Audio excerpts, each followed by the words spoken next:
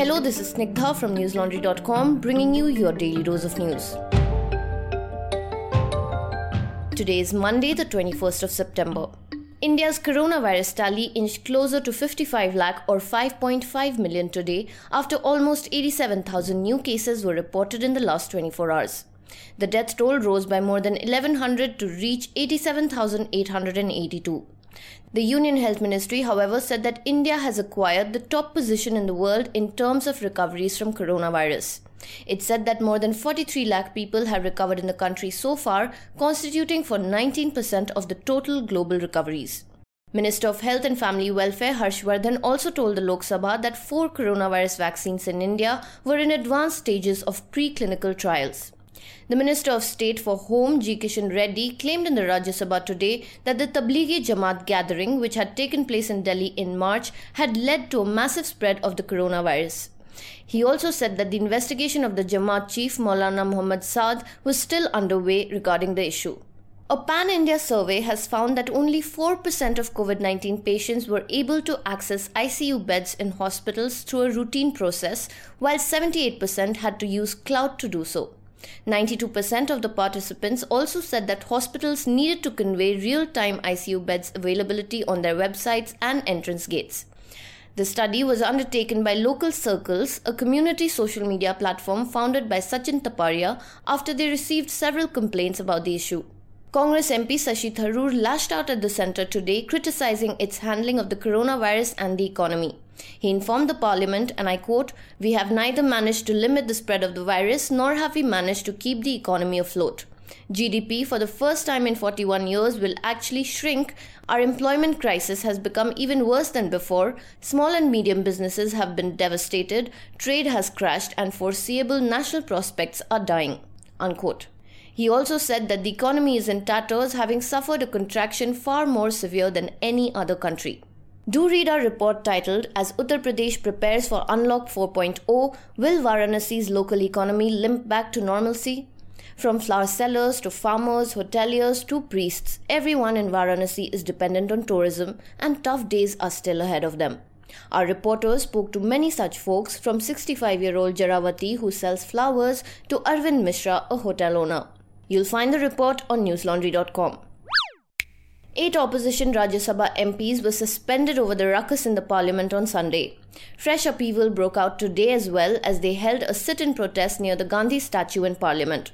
Rajya Sabha had to be adjourned for the 5th time till tomorrow due to the protests against the suspension of the MPs. Despite several requests, the suspended MPs refused to leave the premises, due to which further proceedings inside the House had to be halted. The opposition parties are likely to meet the President in this regard. With the 8 members, comprising of Derek O'Brien, Sanjay Singh, Rajiv Satav, KK Ragesh, Ripun Bora, Dola Sen, Syed Nazir Hussain and Elmar Ram Karim, refusing to leave the House, the government said that the House cannot function unless the suspended parliamentarians were removed. Members from the opposition parties had snatched and thrown papers from the table and had broken the chairman's mic yesterday.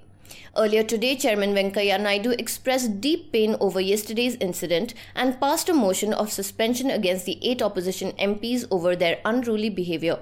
Naidu also rejected the opposition's no-confidence motion against Deputy Chairman Harivansh following the uproar yesterday. Yesterday, ruckus broke out in the Rajya Sabha because the Deputy Chairman extended the session beyond the schedule 1 p.m. while overruling opposition's pleas to continue discussions on the contentious farm bills the next day. After the session yesterday, TMC MP Derek O'Brien had accused the government of murdering the parliamentary system and democracy. In a video shared via his Twitter handle, O'Brien had said, and I quote, "The government did not allow us in the opposition on the farmers' bills. They knew they weren't in a position to pass the bills, so they cut the Rajya Sabha TV feed so that the country could not see our protest." Unquote. Prime Minister Narendra Modi, meanwhile, said that the farm reforms bills passed by the parliament are needed for the 21st century India. Modi said, and I quote, "I want to make it clear that these laws are not against agriculture mandi. It will continue like it always has. I want to assure every farmer that the minimum support price system will continue as before." Unquote. Today's newspaper editorials called out the government for not following due process and undermining parliamentary democracy, while the Hindustan Times criticized the government for not following due process, which reflected poorly on India's parliamentary democracy. The Indian Express, in its editorial titled Bully and Pulpit, illustrated how the government's reluctance to listen to the opposition is undermining India's parliamentary structure. It said that the government cannot blame the opposition alone for what transpired in the parliament on Sunday. For more details, do read our summary of the event's coverage titled A Look at What Indian Express and Hindustan Times Had to Say About the Uproar in the Parliament. A 3-storied building collapsed in Bhiwandi near Mumbai at 3:40 am today morning. 10 people, including children, were killed and around 25 are reported to be still trapped inside. Locals and the National Disaster Response Force were able to rescue at least 30 people from the rubble. The force is still deployed there, trying to save people who are trapped. Prime Minister Narendra Modi offered his condolences to the affected families and promised all possible aid to be provided to them. According to the Commissioner of the Bhiwandi Nizampura City Municipal Corporation, the building had been flagged as dangerous and civic bodies had warned residents to evacuate it. The building, which was 40 years old, housed around 20 families. The 6th round of the core commander-level talks were held between India and China. According to the Indian Express, this is the first time since May that the Indian delegation included a joint secretary-level officer from the Ministry of External Affairs.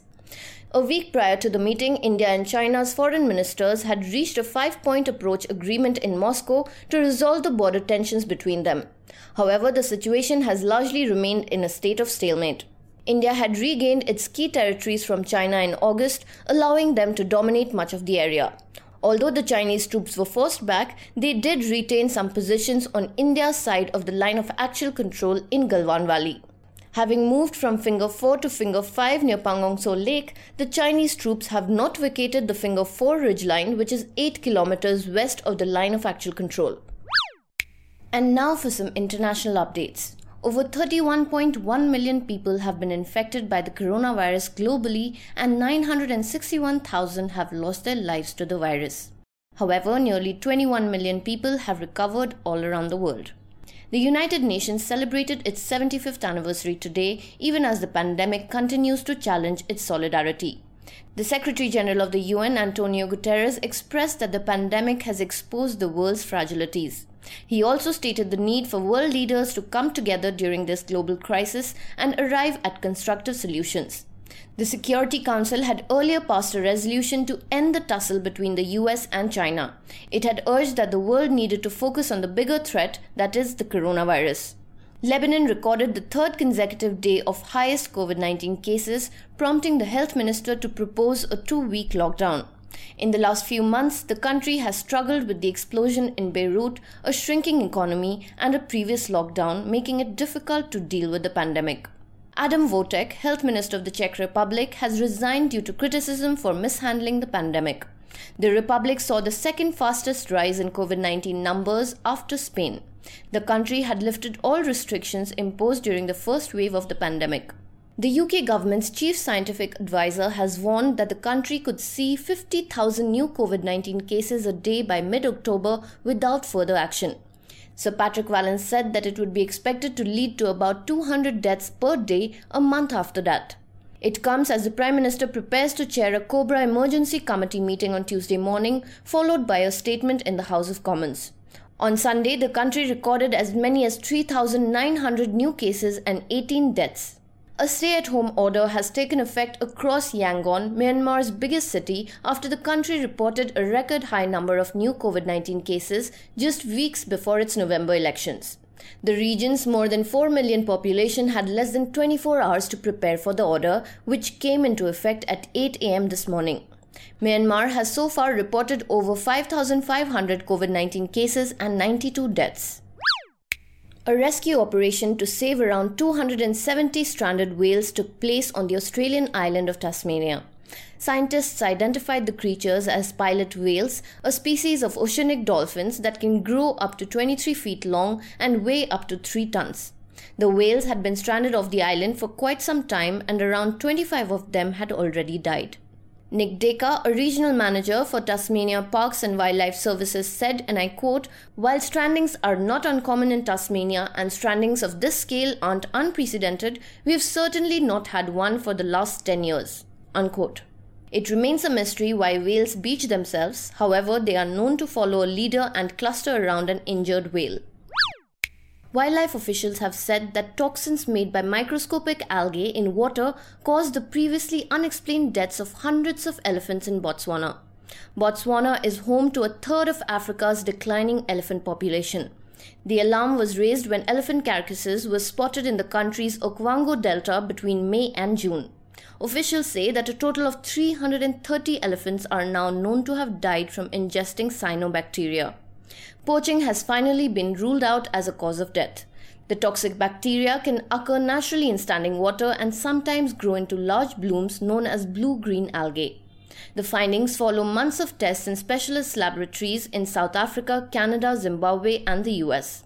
Many of the dead elephants were found near watering holes, but until now, the wildlife authorities had doubted that the bacteria were to blame because the blooms appear on the edges of the ponds and the elephants tend to drink from the middle. The Department of Wildlife and National Parks Principal Veterinary Officer said, and I quote, "Our latest tests have detected cyanobacterial neurotoxins to be the cause of deaths. These are bacteria found in water." Unquote. And now for some homegrown stuff from newslaundry.com. Dear listeners, poverty is one of the biggest contributors to the menace of trafficking in the world, especially child trafficking. The pandemic and the subsequent economic fallout has put poor children around the world at great risk. Do listen to the latest episode of Let's Talk About, where I delved into the complexities of child trafficking. Did you know that it is estimated that a child goes missing in India every 8 minutes? These children are taken from their homes to be bought and sold in the black market. In many cases, children are often coaxed into traffickers' hands by promises of better jobs or a better future, when in reality, upon arrival, they become enslaved. Through a series of sobering interviews, I spoke to victims, experts, and journalists on the front lines to understand the many aspects of India's child trafficking crisis. Do tune in to the episode to gain some insight into the issue. You'll find it on newslaundry.com. And before I wrap up, dear listeners, do check out all the other stuff we have on newslaundry.com, from podcasts, in-depth ground reports, to video interviews, and a lot more. Also, I'd like to remind you that News Laundry is a 100% ad-free news platform, and we need your support to stay afloat. So to keep us bringing you good content like this, please do subscribe to News Laundry and pay to keep news free. That's all for today. Have a great day or a good night, depending on where you're listening from. See you tomorrow. All the News Laundry podcasts are available on Stitcher, iTunes, and any other podcast platform. Please subscribe to News Laundry. Help us keep news independent. To catch all our podcasts on news, pop culture, current affairs, and sport, visit newslaundry.com. Follow us on Facebook, Twitter, and Instagram, and subscribe to our YouTube channel.